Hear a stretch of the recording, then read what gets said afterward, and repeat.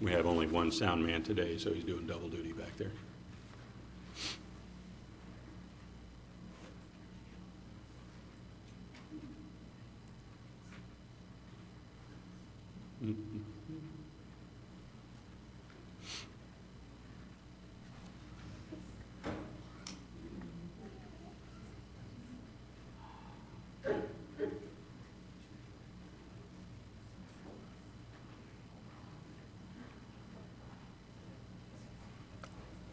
This would be a good time for our Sabbath school children to leave and their teachers. What a great time for that.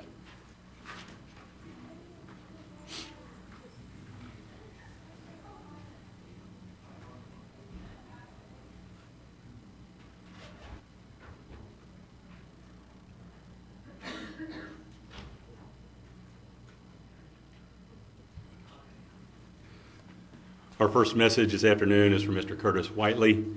His message is entitled, Patiently Waiting on the Lord. Curtis.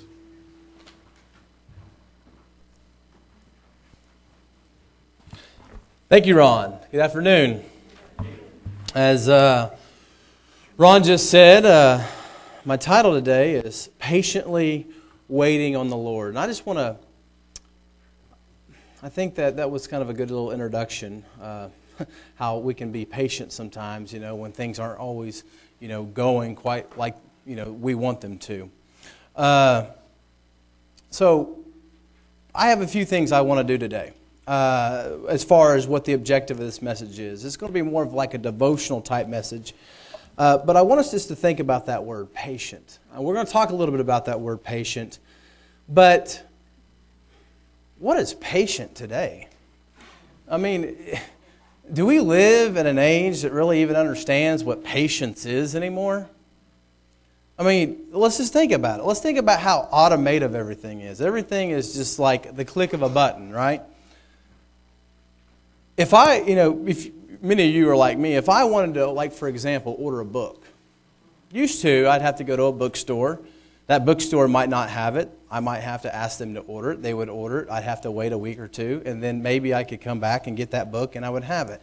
Today, most of us can go online to a place called Amazon or Google Books or one of those places, and I can take my phone out. This is a little contraption here, and so can you if you have one.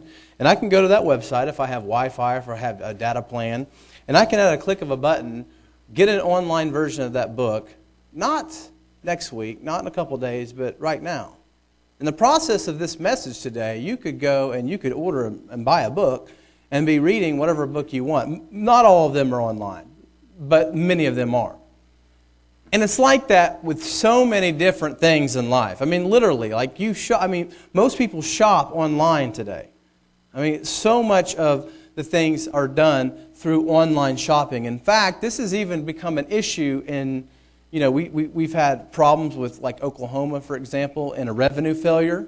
This is even a problem when it comes to tax revenue, because so much shopping is done cross borders now, because you are not going to a store in your local town or some town close by, but you're ordering it online, which may be, in Arizona, or it might be in Texas, where that book is coming from, or where that product is coming from. And so today, in this 2016 year, this 21st century, I think the word patience has been something that is almost a lost characteristic. I think it affects all of us. I mean, let's just think about it. Information is immediately able to be obtained today just by going to the internet, just by going to one of these electronic devices or a phone or a computer, and you immediately can get whatever information you want. Some people still use physical things. If I want to know a phone number of a place, I get my phone out, I type in the business, where it's at, and I get that phone number immediately.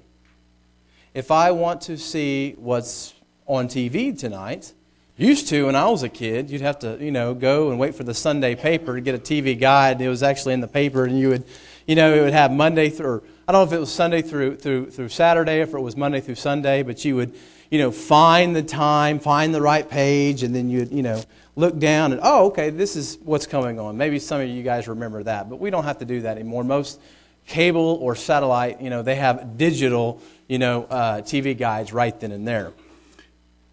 I'm a teacher, obviously, many of you know, and this has also been something that has been, I think, demonstrated through a lot of people that are at the ages of 15, 16, 17 years of age. They have to do research papers sometimes. And I have to admit, I have benefited from the technological age as far as computers go. And when I was in college and in high school, we had the internet, even though when I was in high school, it was the dial-up version of internet. It was a little bit more difficult. It wasn't nearly as fast today.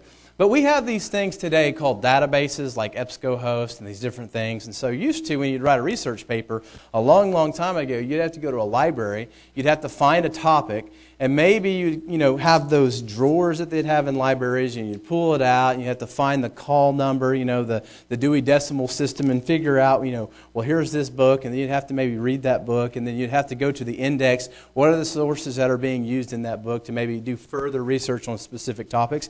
Now all you have to do is go on these EBSCOhost type databases. You type in whatever subject. There's different techniques you can use, and you immediately are given literally thousands of different articles, peer-reviewed, popular articles, magazines, books on that particular topic, or sources that in some way, shape, or form touch on those particular topics. Now, imagine trying to tell a 16-year-old that lives in 2016 that is the way that you would have to do it back in the day. I mean, their brain would probably literally explode because they complain even at the convenience in which they are benefiting from living in 2016. So my topic today is patiently waiting on the Lord. And, that was obviously just a personal examples that we all can kind of relate to, but maybe there's some more religious examples. That title, I think, sometimes might make you think that I'm going to talk about like the return of Jesus today. We have to admit that within our own tradition, and I don't mean this church, I mean just the Church of God tradition, we have had some members get involved in what's called the prediction addiction syndrome, where it's all about, trying to predict when Jesus is going to come back. Is there a season we can predict he's going to come back? Can we go to Daniel, and we go to Revelation, we go to different parts of the passages, figure out the different, we have all these different timelines, and literally for every different person that talks about prophecy, you have a different timeline in a different book. And I'm not saying that we should not study those things, and I'm not saying that those things cannot be helpful, and that the passages of the Bible don't give us some insight on what things will be like in the time of the end, because we know that they do. But some people are so impatient, even with God, that they believe that in order for them to be saved, and I've actually talked to an individual before that said that I have to know when the return of Christ is going to come so I can be ready. And that was strange to me. What do you mean so you can be ready? Like, what are you going to do? Like... if he's coming back, shouldn't you be ready? Does that mean if I do find out the date and it's in 10 years from now, I can just hang out? It was strange. And not to make, this isn't to take lightly. This person genuinely felt like this. And I don't really think it was, I'm one of those people, just like many of us, we want to take personal responsibility. This person was not a minister. This person was someone who was just a churchgoer, a member of a church, and they were genuinely following what they believed was true. I think they were misguided, and it was unfortunate that they felt that way, because I really believe that it caused this person anxiety. The fact that they could not figure out exactly when Jesus was going to return. And so in the process of coming up with this message, and of course I came up with the text that we're going to be examining today before I kind of came up with that introduction. And it's found in Luke, the second chapter, verse 25 through 34. And I want us to kind of go on a journey back in history. A journey back in history. And just give you some context, this journey is in Jerusalem.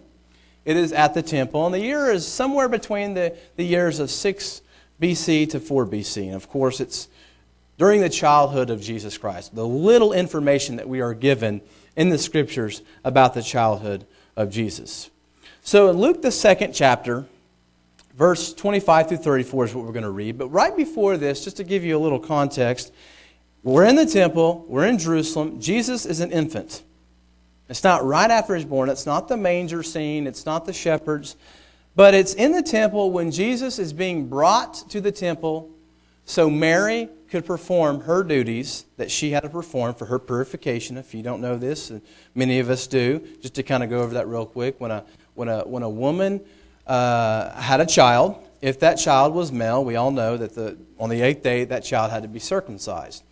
Well, 33 days after that circumcision was the time period in which the mother of that child was unclean.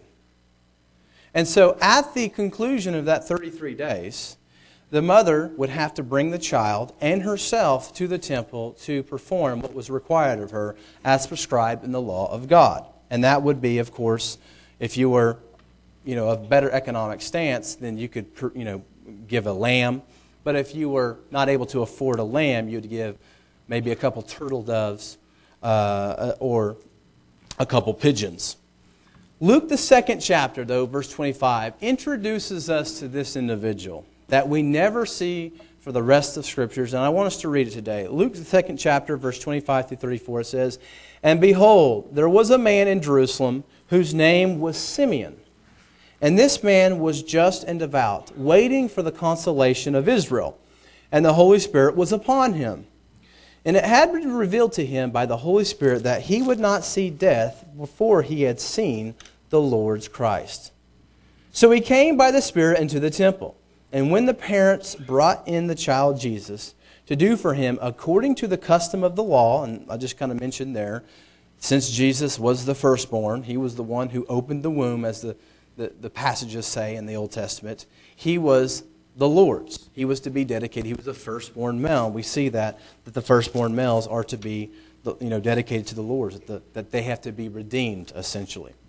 He took him up and in his arms and blessed God and said, "Lord, now you are letting your servant depart in peace, according to your word. For my eyes have seen your salvation, which you have prepared before the face of all peoples, a light to bring revelation to the Gentiles and the glory of your people Israel." And Joseph and his mother marveled at those things which were spoken of him. Then Simeon blessed them and said to Mary his mother, "Behold, this child is destined for the fall and rising of many in Israel, and for a sign which will be spoken against. Yes, a sword will pierce through your own soul also, that the thoughts of many hearts may be revealed." Now, as I mentioned, this is the only part in Scripture that we hear of this individual Simeon. It's kind of one of those random scenes that Luke decides to record. There's also another one that comes after this of a woman, a prophetess named Anna, but for the sake of time, we're only going to kind of look at Simeon today. This man obviously was an Israelite. We don't know from what tribe. We know that he's an Israelite because where's he at? He's in the temple. And we know that Gentiles were not allowed to enter into those quarters. There was a Gentile quarter, but inside the temple, Gentiles were not allowed to come in. Now, it would seem that the implication of the text was this man was elderly. We have the passage that tells us that, I now can die. So it could possibly mean that this man was of older age, and it seems to indicate that here.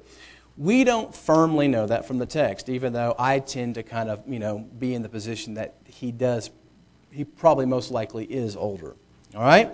It says that this man is two things, just and devout. There's three things that we're going to look at, but the first two is that he was just and devout. And of course, just being, signifying he's a man of God.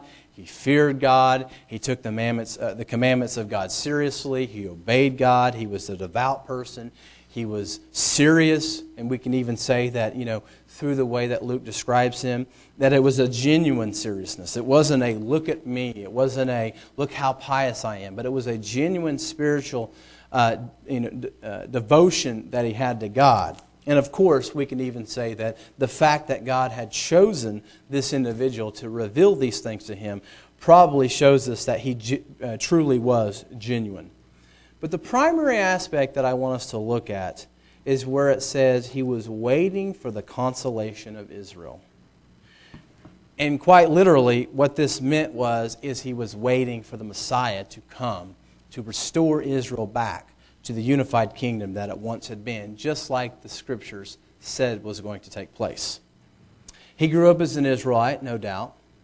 He grew up hearing the stories about his heritage. He grew up hearing about, the famous things that God had done through this man Abraham, and how Abraham was going to be, basically the father of many, many, many people, many nations.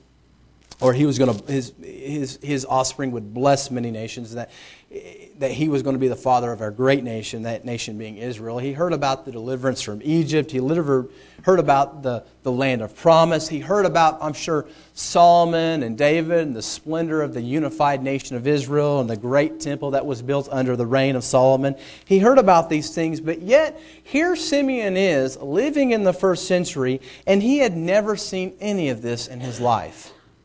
Never. In his life, it wasn't Solomon reigning, or David, better yet, the model king of Israel. It was the Roman Empire. Yes, Israel had a temple, as we can see here, but we know it was under Roman occupation. We know that it was under the forces of a pagan empire. And yes, technically they did have a king, Herod, but he was just a client king. That Herod, he was a puppet king. And that's what the Romans would do, and many other empires would do. They would take over a portion of land, or they would take over a territory, and they would allow maybe there to be a king to rule in that area, but they would still have their own forces there. That king would really just be a picture of someone who was make it feel like the people were really on their own, but they weren't. They were paying taxes to Caesar. And so he lived in a time that it wasn't Israel, it was Palestine. They didn't have a king, but rather they were being occupied by foreign, oppressive, and pagan forces. But this man, Simeon, he believed God. He understood the prophet's message. He understood about there being a future restoration of Israel. He understood that there was going to be a time where all of those things that the prophets talked about, that there would be a Messiah. Now, I'm not going to say that he quite understood completely about the duality of Jesus' coming. We know there is a duality. There is a first coming and a second coming, with the first coming being, for the redemption of our sins. And eventually we know from the second coming will be whenever many of those things that have not been fulfilled in the Old Testament about the Messiah bringing in order, bringing Israel back, and being, establishing that kingdom again. But Simeon, he had patience. He had patience. He believed the Scriptures, and this is indicated by the hope that was within him because of the promises that he trusted in. And for this, there was a blessing for Simeon. And that blessing was that he was able to see the Lord's Messiah before he died. In fact, it was so pleasurable to Simeon, and whether he was an older man or whether he was not, he literally said, I am ready to die now. What I have seen, there can't be anything greater than this. Now, of course, we know that that's not the end. We know that, eternity is not just us destined to look at the Jesus for all eternity. But he tasted what he always longed to taste, and that was the reality of God actually moving on his promises. Let's think about Simeon. He could have given up. He didn't have to do this. He didn't have to continue on. None of us have to continue on. None of the Jews of Jesus' day had to continue on. He could have just said, you know what? I don't believe in this anymore. I haven't seen anything. All I see is the total opposite of what, being an Israelite is supposed to be. Of course, there were passages we know that foreshadowed and foretold that they would be occupied by a foreign nation, and that there was a time period that Israel would have to endure before the Messiah came, and some of that was because of punishment, because of what they had done and continually rejecting the Lord, and we see that through the Babylonian captivity, and before that through the Assyrian captivity. But he could have given up. He could have basically said, you know what? I'm not doing all these things anymore. For what? I only live once. See those Romans over there, what they're doing? They seem to be having a lot more fun in life. There's a lot less restrictions. And so some, of course, did. Now, the ones living in Palestine during this time probably did not. The ones who were, the the remnant, as they called it during this period of time, the remnant that were staying faithful to that covenant promise and hoping for the restoration of Israel. But there were people, there were the diasporic Jews that had left, and some of them still would, pilgrimage back to Jerusalem on a couple times a year because of the feast. But many of them just kind of filtered their way out into the world and became lost, as we know, as we studied before. So the question I have is this: what is patience and what does it produce? What does it do for us? The definition of patience, if you were just to look at the English dictionary, like the American Heritage Dictionary of the English language, this noun patience brings out the idea of having the capacity to endure hardship, difficulty, or inconvenience without complaint. And quite literally, patience emphasizes calmness, self-control, and the willingness or ability to tolerate delay. Delay, waiting. Those are not things that are easy. Waiting's not easy because what waiting implies is it shows us 2 points. It shows us the first point, where we are, and where we want to be or what we want. It's the distance between where we are and what we want. And so waiting can be a very, very difficult thing. Having patience can be difficult. All levels of life requires patience. Even if patience, to an extent, seems to be a lost characteristic among many people in the world, that does not neglect or does not change the fact that patience is still something that is very much required, whether we like it or not, in this life. For example, there is no clicking the button for the return of Christ. There is no secret formula or computer or technological innovation that can cause the entire world to be all of a sudden in peace, as we have seen. So let's just think about things in life that we have to be patient for. We have to be patient, number one, with people, with each other, right? We have to be patient with our friends. We have to be patient with our church brethren. As we all know, we are a family, and sometimes we don't see eye to eye on everything. And if you think you're patient, I will say this: there's one thing you can do: have children. And you will find out whether or not that patience that you thought you have is a reality. And I can attest to, I'm up here talking to you about patience, and I'm not a patient person. I'm not. I'm just like, I'm no better than anyone else in the world as far as, having this inclination of having instant gratification. That's kind of the world we're in, right? The instant gratified world. We want instant gratification. Patience in meeting goals in life. Again, what do people want? Because we live in a world that gives us what we want almost just like that, I think that you have people who have impatience in everything, whether it be a goal at work, waiting for that promotion. If I don't get that promotion, I'm quitting.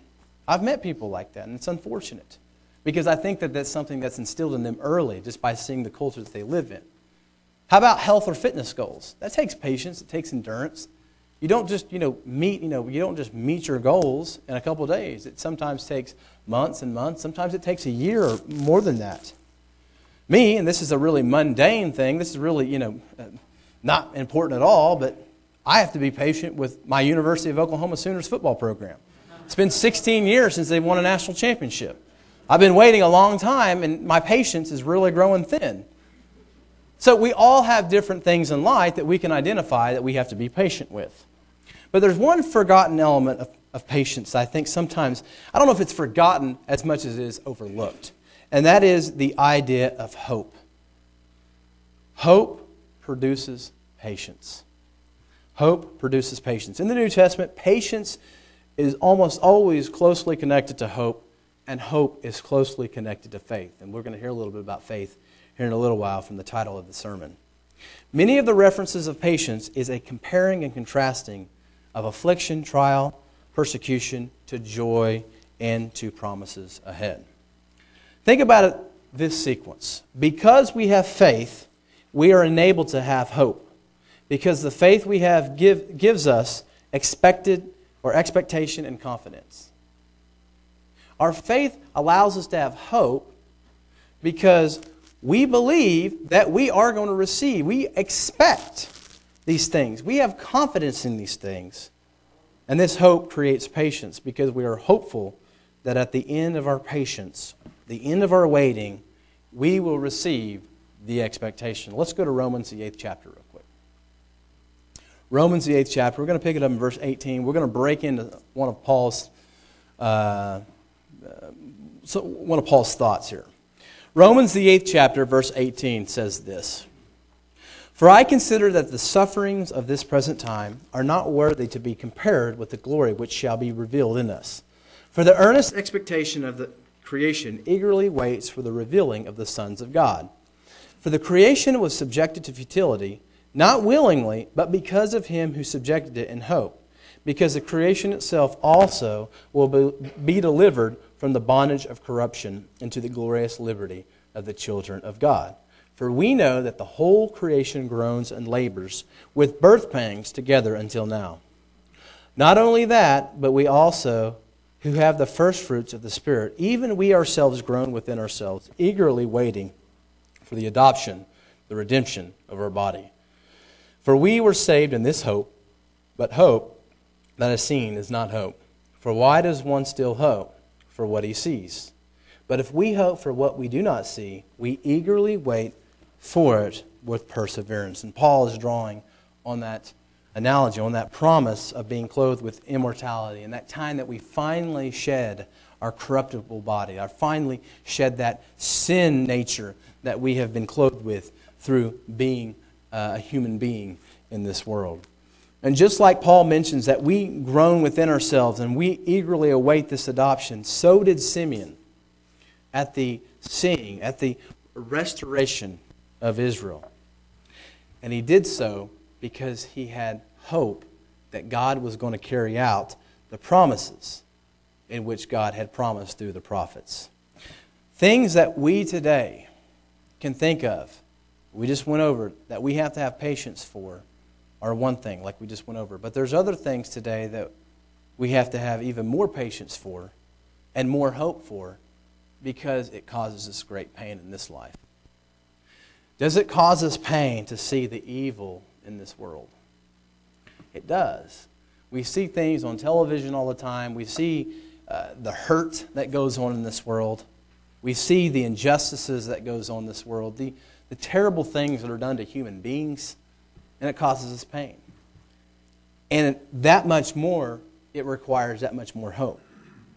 So we have to be patient. We have a hope for things in this world. We have a hope that the world will be cured of evil. And of course, that is a huge part of our hope. That is the entire point of the kingdom of God coming upon this world. Quite literally, what we hope for is what Revelation talks about. For that pain to be wiped away from us, from our relatives, from our friends, from brethren, from people in the world. Revelation talks about God wiping every tear from our eyes. There's a lot of that. And I'm not speaking necessarily 100% literally all the time, but we have a lot of pain that a lot of us have endured. We have lost loved ones that have went to sleep, that have died. And it causes us pain. But what carries us through is that hope that we have that there is a future time that God's going to raise the dead. And through Christ, through His resurrection, we are going to follow after. We have not seen the liberties we have been promised. We have not been clothed with immortality. We have not received the kingdom, and Jesus has not yet returned to usher in these things. It is only by our hope that lies within us, through the trials that produce this patience and endurance. For our last passage today, let's go to Hebrews, the 12th chapter. We're going to look at 2 verses there. As we see how important patience is, and we see the different elements that go along with patience, faith and hope, and how those things gives us the ability to have patience, because we know at the end we will receive the crown, the prize. And this is redundant to many of us because we know this, but I just want us to think about this, because Hebrews, the 12th chapter, it really made me think. As a history teacher, one of the things that I tell my students to do, and what we try to do, is there's something that we look at in history when it comes to how can we look at different eras of history and find the continuities and find the changes. Like, in other words, we look at maybe a span of 1,000 years, and we say, where's the continuity at? What has stayed the same? What has changed? It's a different way of looking at history, but this is kind of the way historians try to look at history. They try to analyze history and ask questions, not just what happened, but why did they happen, and how do those things affect other things that come later. And with this, with us, this is one of the great continuities of the entire Bible. Because we're not just here on our own today. You see, we're called to be a part of a heritage that goes back thousands and thousands of lives or years. We are a part of a special group of people. Millions of men and women have came and died throughout the different generations. And we are supposed to join them together in this same group. Hebrews, the 12th chapter, says this, verse 1, "Therefore we also, since we are surrounded by so great a cloud of witnesses, let us lay aside every weight and the sin which so easily ensnares us, and let us run with endurance the race that is set before us, looking unto Jesus, the author and finisher of our faith, who for the joy that was set before him endured the cross, despising the shame, and has sat down at the right hand of the throne of God." As many of us know, just a chapter before this, when he says how great of a cloud of witness that we have, he's referring to, of course, what we call the faith chapter. And if you go to Hebrews 11 chapter, we're not doing that here, but on your own, many of us have read that several times, we read about men and women of faith throughout the entire biblical narrative. Men and women who never received quite the promises that they looked forward to.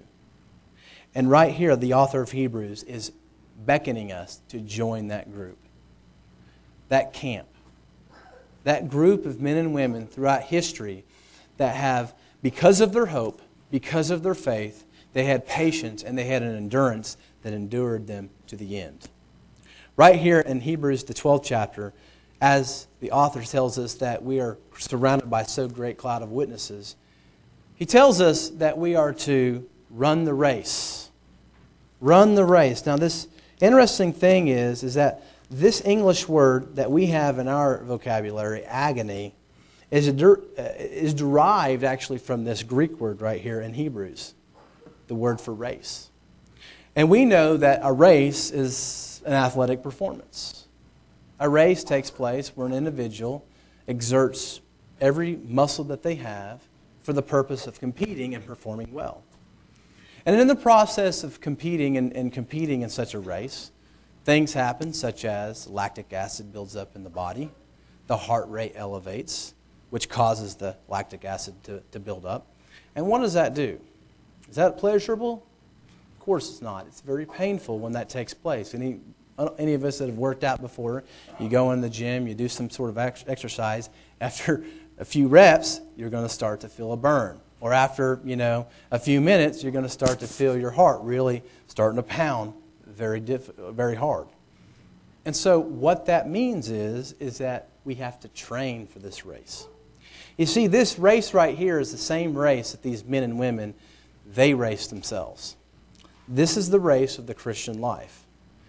And this Christian life, even though we have men and women of faith before Christ, we have many of these people who race the same one because it was still based upon that same God and Father that we have in heaven.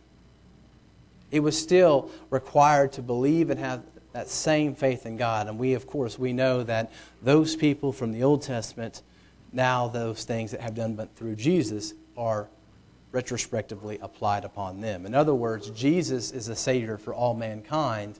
And through faith, those men and women who believed in God are themselves redeemed. So in the same way, the race that has been set before us is very difficult to that physical race that we experience in the real life. We don't just, if we were to go and try to do maybe a 5K, that's like a 3-mile run. Most of us probably would train a little bit because it would be very difficult for most of us just to go out and run 3 miles without any kind of training. And so the training is this life that we live in, the patience that we have because of the hope, because of the faith that we have. Now, In conclusion, there's one thing I want to bring out. Luke, the 2nd chapter, verse 29 through 32. When we looked at that, there was one little passage. Some call this the Psalm of Simeon, because Simeon kind of gives a little psalm. And one of the things that he says is, he says, in looking and seeing the Lord's Messiah, that he was a light to bring revelation to the Gentiles and glory of your people Israel. Now we know that Jesus is the light of the world. And so the question I have for us today, does our hope result in patience and endurance? We are ourselves also called the light of the world in the Scriptures. We know that Matthew, the 5th chapter on the Sermon on the Mount, Jesus says, "Let your light so shine before men, so others may see them and glorify your Father in heaven." At the end of Jesus' time here on earth, after he was resurrected, right before he ascended to heaven, the apostles asked Jesus this. They said, "Are you going to restore the kingdom now?" And Jesus said, "It's not for you to know the times and the seasons that the Father has put in His own authority. But I want you to wait in Jerusalem until the promise comes." So what I am saying is, and we know further that promise came, and they were to go out and to preach and testify the things that Jesus did throughout the entire world.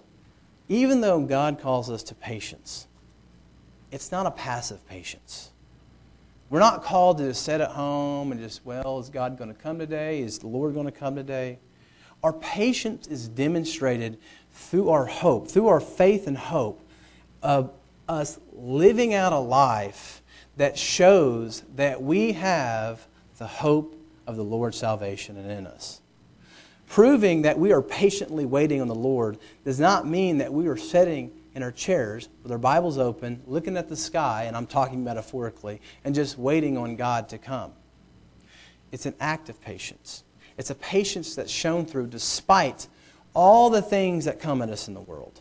Despite all the trials and tribulations that we endure, we still have a faith that backs up our patience. The question we have today, and another, a little counting, another little wait. We are waiting now for the day of Pentecost to come. Just like, and I must say, if we just think about this, in Jerusalem, 2,000 years ago, we're in the exact same time period that those apostles were sitting around, probably trying to wrap their head around, this promise is coming. What exactly? Now, He told us the Holy Spirit. How is this going to happen? There's no doubt that they had to show and demonstrate patience. Now, the Scriptures record the story for us. We don't know exactly how much quite they understood. It was before they received the Holy Spirit. But no doubt, there was a patience that had to be exhibited by those apostles. As they sat there, they're in Jerusalem. Jesus just a few days ago said, "Wait here to the promise of the Father, the Holy Spirit." So we have to ask ourselves as we continue on here, how is our patience in God? Is our patience being demonstrated as we actively and continually seek God? As we actively, continually seek not just, to know when Jesus is going to come back, but basically looking at, the promises that God has given us.